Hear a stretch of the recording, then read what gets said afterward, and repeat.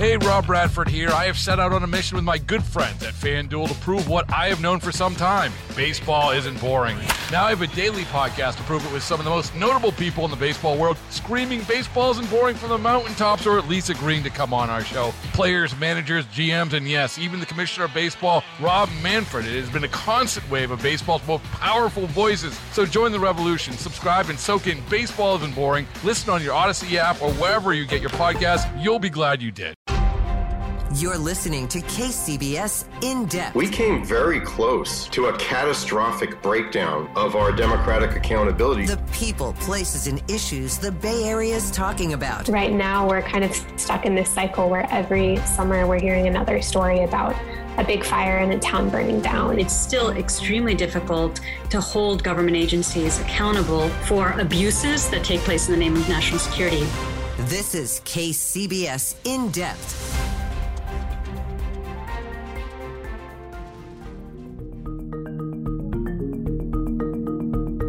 We live in a world of constant convenience, where just about any material need can be met with a simple click of a button or a swipe of a phone screen. But what if this relentless pursuit of momentary pleasures is actually becoming the source of some of our greatest pains? Welcome to KCBS In Depth. I'm Keith Menconi, and today on the program, we're going to be speaking with Anna Lembke. She's the medical director of Stanford Addiction Medicine, and her new book is Dopamine Nation: Finding Balance in the Age of Indulgence. In that book, she turns to brain science as well as the science of addiction to understand the root cause of both pleasure and pain, and why this time of instant gratification seems to have thrown that whole system out of whack. Dr. Anna Lembke, welcome to KCBS In Depth. Glad to have you. Thanks for having me. That was actually a great intro summary of the book. Thanks. Oh, well, perfect. Well, my dopamine is through the roof already just hearing that. So thanks for saying that. And there are a lot of threads to coming together in this book. We just mentioned dopamine a couple of times there. So obviously, dopamine, the neurotransmitter, is going to be a big player in the story that you're telling. Addiction also is going to be a big player in the story that you're telling. But to start off, I'd kind of want to get to a broader question that I think is raised in a number of different ways throughout the book. That being this question of, we live in this time of relative abundance. Obviously, things aren't perfect for everybody, but we have an awful lot more than we did 100 years ago. And yet, so many of us struggle just to feel okay in a day-to-day kind of way. And perhaps it's fitting that we're having this conversation during the holidays because overindulgence, obviously, is going to be on the menu for many of us. But can also be said that those holiday meals are going to be leaving a lot of people feeling worse than when they started. So broadly speaking, this question, why is getting more of what we want not always good for us? Yeah, great question. And the answer is because our primitive wiring, which has evolved over millions of years to have us approach pleasure and avoid pain, although perfectly adapted for a world of scarcity and ever-present danger, is really not adapted for this world of overwhelming overabundance. And so because we're constantly inundating our brains with so many wonderful feel-good substances and behaviors, our brains are really struggling to compensate for that. And the result is, in essence, the inability to experience much pleasure in anything that we do. And the neuroscience of addiction has really unveiled why that is. Yeah. And, that title, Dopamine Nation, it really implies that we're all in this together. This is kind of the society that we're constructing right now, where we are trying to find ways to meet our momentary needs in, greater and greater ways. We have YouTube, we have Twitter, we have all kinds of social media apps, and just so many ways to make us feel good moment to moment. That does seem to be the project of the 21st century. And yet that project doesn't seem to be leading anywhere good. Exactly. I mean, if you look at this really, at national data, what we see is that 70% of global deaths are due to modifiable risk factors, and the top three are poor diet, inactivity, and smoking. Also, if you look at rates of depression and anxiety worldwide, they've been climbing over the past 3 decades with the highest rates in the richest countries, which really does, for me, beg the question, why? Exactly as you said in your opener, why on earth in this time of really unprecedented, overwhelming access to all kinds of substances and behaviors engineered to give us comfort, to take away pain, to give us pleasure? Are we really struggling with, more varieties of states of misery than ever before? All right. So we've been hinting at it this whole time, but let's introduce one of the key players in this story a little bit more fully. So dopamine, it's a neurotransmitter. I think a great deal of our listeners will have heard of it because it's probably one of the most famous molecules in the world these days. What role is it playing in the story of addiction, pain, and pleasure? What do folks need to understand about this humble little molecule? The simplest way to communicate the relationship between pain and pleasure is to imagine that in your brain, there's a balance, like a beam on a fulcrum or a teeter-totter in a kid's playground.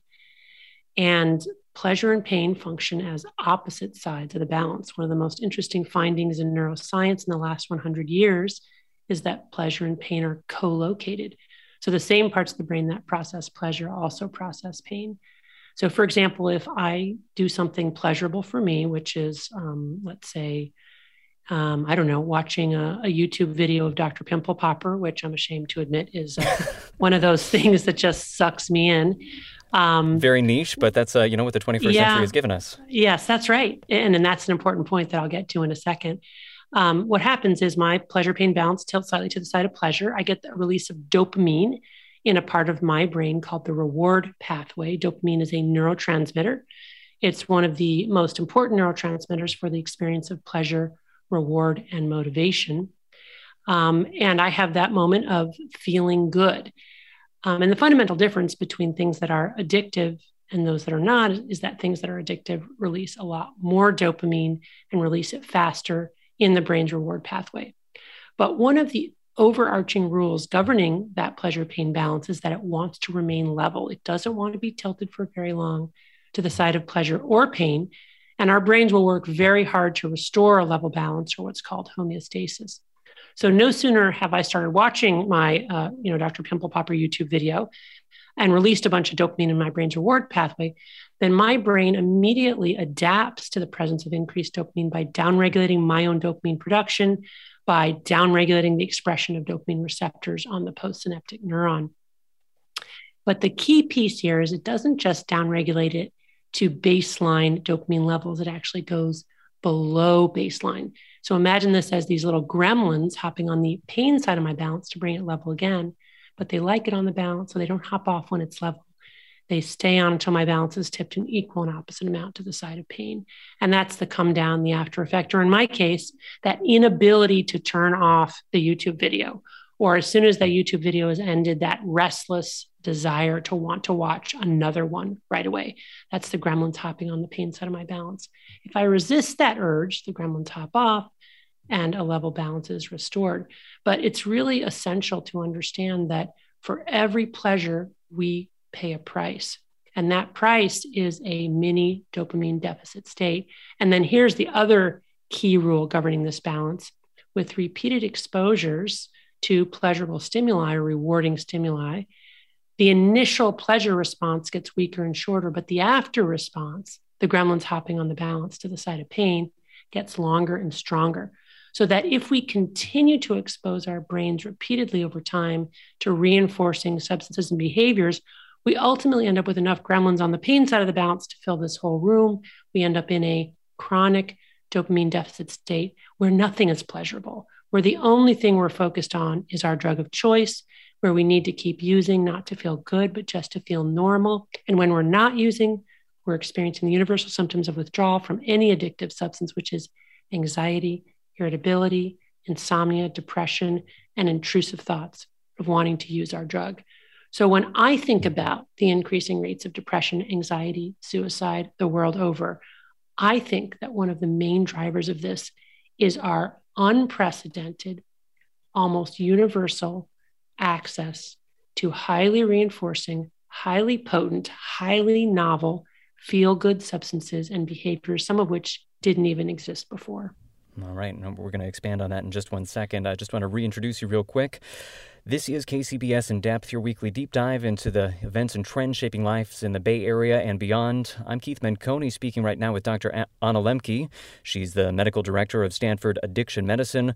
Her new book is Dopamine Nation, Finding Balance in the Age of Indulgence. And we just heard a little bit about how the science of dopamine and the neurotransmitter itself is underlying a lot of the experiences that we have of pain and pleasure, reward and motivation, and how in some ways this has become maladaptive to our modern times. So essentially what you're saying is, because we do have this process where the rewards get smaller and smaller, and we find ourselves getting in this deeper and deeper hole of needing more and more of, this behavior or this drug to feel good and make up for that dopamine deficit that we're getting at the end of the behavior. Because of that, we're overindulging and just kind of slipping deeper and deeper into this problem, and perhaps in a way that wouldn't have been possible in centuries past? Yes, exactly. So our primitive wiring is a huge mismatch for our modern ecosystem. Again, this kind of pleasure-pain balance was evolved over millions of years to make sure that whatever pleasure we experience, with repeated exposure, it gets less pleasurable. And why would Mother Nature do that? So that we remain eternal seekers, never satisfied with what we have, always willing to work for more. And this is a great neurobiological system in a world where you have to keep seeking. You have to walk tens of kilometers a day to find food, to find water, to find shelter. But it's an absolute disaster in the environment that we have built today, which is this incredible world of shocking overabundance. And so let's bring in the thread of addiction to all of this. Why would overabundance be related to addiction? You answered that question, I suppose, in a number of different ways in the book, but maybe a good place to jump in would just be the way in which you present the stories of many of the people that you've worked with. You actually have a clinical practice, and you've worked with people addicted to many things over the course of your career. And you really drive home the point that, you give some extreme examples of addiction and people whose lives have really been thrown into turmoil by extreme cases of addiction, but you show that the underlying mechanism that is producing those extreme addictions are exactly the same mechanisms that underlie some of the problems that we all face in our day-to-day lives. So there really isn't a clean dividing line between what we like to think of as somebody who is an addict versus somebody who, maybe just overindulges here and there. Yeah, I think you're hitting on some key points in the book. There's no doubt that there are people who are more vulnerable to the problem of addiction than others. About 10 to 15% of the population struggles with severe addiction at any given time. And, a huge portion of the vulnerability or the risk of addiction is inherited. It's probably an innate biological vulnerability, complicated by developmental factors, early childhood trauma, the home environment related to whether there's implicit or explicit condoning of substance use. But one of the other major risk factors for addiction, separate from, inherited risk factors and early childhood development or family development, is the simple risk of access. It's probably one of the most important risk factors for developing addiction today, which is to say, if you live in an environment where addictive drugs are readily available, then you are more likely to try them and you are more likely to get addicted to them. And quantity and potency of the drugs that you have access to are a huge aspect of whether or not you will become addicted. So if you have access to highly potent drugs with an unlimited supply, i.e. TikTok, then you are that much more vulnerable to the problem of addiction, even if you don't have any innate biological or inherited vulnerability. And I think it's that piece that people often forget, the simple risk of access. It almost seems too obvious, but we're living in a drugified world. Everything has become drugified. Food is drugified. Learning is drugified. Social connection is drugified. It's very clear that traditional drugs like cannabis and alcohol and nicotine are more potent than they ever were before, are more available. We now have drugs that didn't exist before, TikTok, video games, and these are literally infinite. Like you don't run out of these drugs. And the result is that we're all struggling with addiction. Granted, it's a spectrum disorder, and not everybody's going to be in the same place on the spectrum. The majority of people will be able to observe that they're kind of going off the rails and self-correct, whereas a subset of people will not and will really fall precipitously into very serious life-threatening addictions. But nonetheless, this is working on the same mental machinery, right? That pleasure-pain balance that we talked about. And the phenomenon is there shouldn't be an otherness about it, like, oh, it's over there and I don't have that problem. Because the truth is, if you own a smartphone, you're probably struggling with some form of compulsive overconsumption. Right. And that's I think a really interesting thing to reflect on, just this fact that whether we are talking about a smartphone addiction, which a lot of folks have, or whether we're talking about a heroin addiction, dopamine and that simple process as you're talking about of, setting it too high, then having it regulated back down and being in a dopamine pit and looking for a way to get out of that dopamine pit. So returning to that thing that makes you feel good. It's that same basic mechanism that is underlying all these behaviors. So it's a much broader spectrum than I think of behaviors and substances than I think probably most of us appreciate. Yeah, absolutely right. And, one of my revelations, in my own life, I treat people with very severe addictions of all sorts, addictions to drugs and alcohol, pornography addiction, video game addiction, social media addiction, gambling addiction, shopping addiction, you name it. But, even I myself, with all of my knowledge, found myself compulsively over-consuming romance novels and getting to a point mediated largely by my e-reader, which made access all of a sudden that much easier, kind of spiraling with that behavior and getting to a point where it really was interfering with my life and with my values.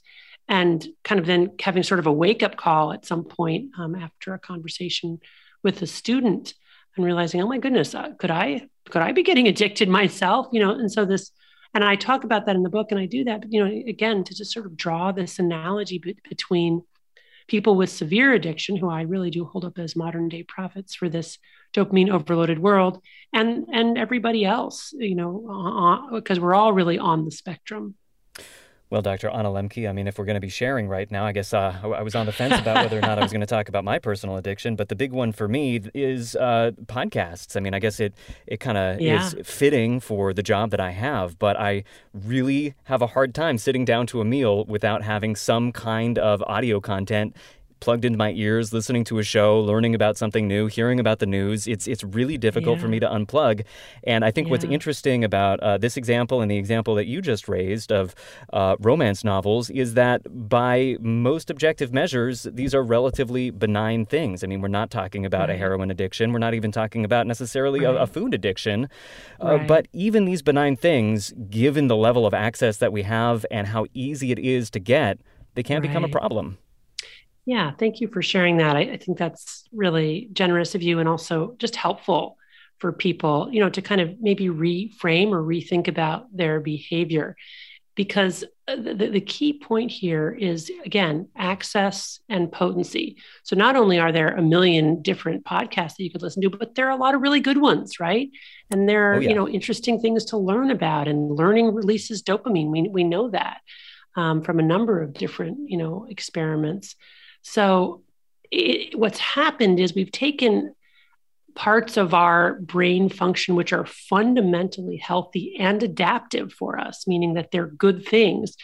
And yet, because of the way the world is now, this hyper-convenient world, because of the potency, because of the access, we've managed to turn a good thing into a not so good thing.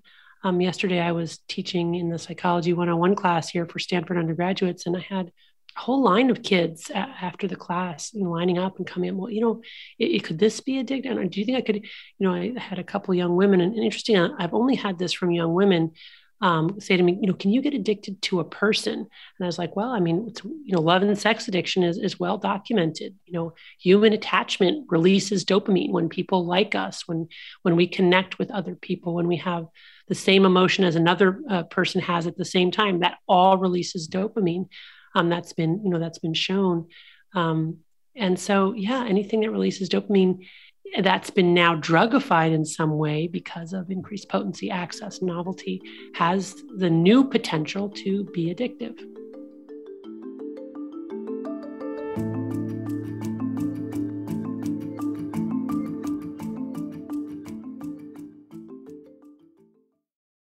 Hey, Rob Bradford here. I have set out on a mission with my good friends at FanDuel to prove what I have known for some time. Baseball isn't boring. Now I have a daily podcast to prove it with some of the most notable people in the baseball world, screaming baseball isn't boring from the mountaintops, or at least agreeing to come on our show. Players, managers, GMs, and yes, even the commissioner of baseball, Rob Manfred. It has been a constant wave of baseball's most powerful voices. So join the revolution, subscribe, and soak in Baseball Isn't Boring. Listen on your Odyssey app or wherever you get your podcasts. You'll be glad you did.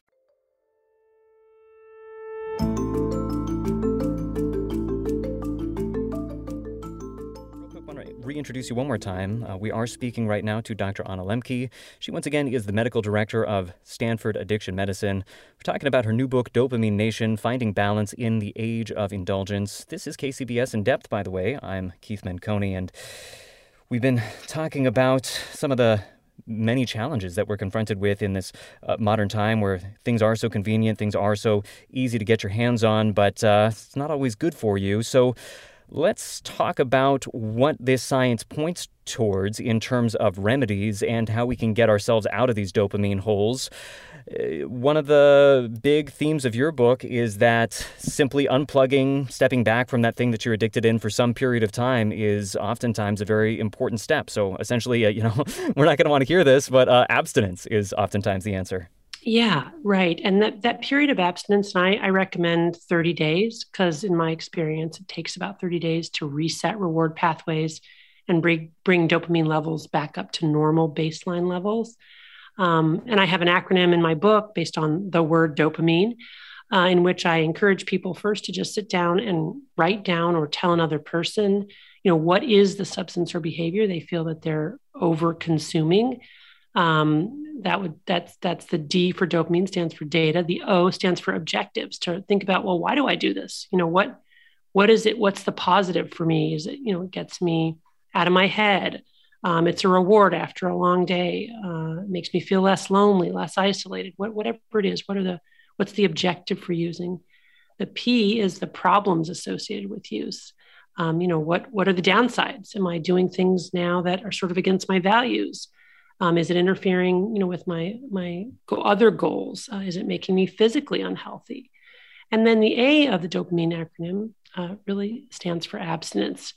And abstinence means taking some period of time, if not a full month, and whatever, people are willing to do away from our drug of choice. And again, that is in order to reset reward pathways, but also to give us the ability to look back and see true cause and effect. Because when we're in our drug of choice, when we're chasing dopamine, it's really hard to see its true impact on our life. We'll tend to overestimate the benefits and underestimate the harms. But a period of time away, very fascinatingly, allows us to see the downsides, and then we can use that information to make informed choices. And I won't go through the rest of the acronym, but that's really the heart of it right there. Yeah. And so you're calling for this relative reset and sort of reappraisal, but you're not necessarily calling for abstinence forever. You're saying abstinence at first, then moderation later? Yeah. So there are, some people, even people with addiction to certain drugs and behaviors, who after a period of abstinence can return to using in moderation, as long as they carefully monitor and put self-binding strategies in place to limit their consumption. And self-binding strategies are more than just willpower. It has to do with really changing your environment so that you limit your access to your drug of choice. But even for those individuals, I mean, the other reason really that it's important to talk about moderation, because obviously not everybody will be able to moderate. Some Some people will have to abstain forever. But there are some drugs from which we just simply cannot abstain. We cannot abstain from food. For people with food addictions, they have to eat. Most people consider sex a healthy part of life. So we wouldn't necessarily want to recommend abstaining from sex. But what about people with sex addiction? Digital addictions, we can't really abstain from digital devices and participate in the modern world. But what about people with tech addictions? So moderation becomes a really important theme in the book, talking about how to moderate. Yeah, and you just mentioned one of them, self-binding, basically this idea that you're creating some external forcing control on yourself that prevents you from using that thing. And you raise a number of different strategies, and I suppose what a lot of them point towards is, finding ways to disengage and be happy in a quieter space, in a world less full of immediate, gratifying, obviously pleasurable activities and substances. And again, this might be a tough pill for a lot of us to swallow because we do like our nice, shiny things. But is that ultimately the antidote, is finding ways to be satisfied with less?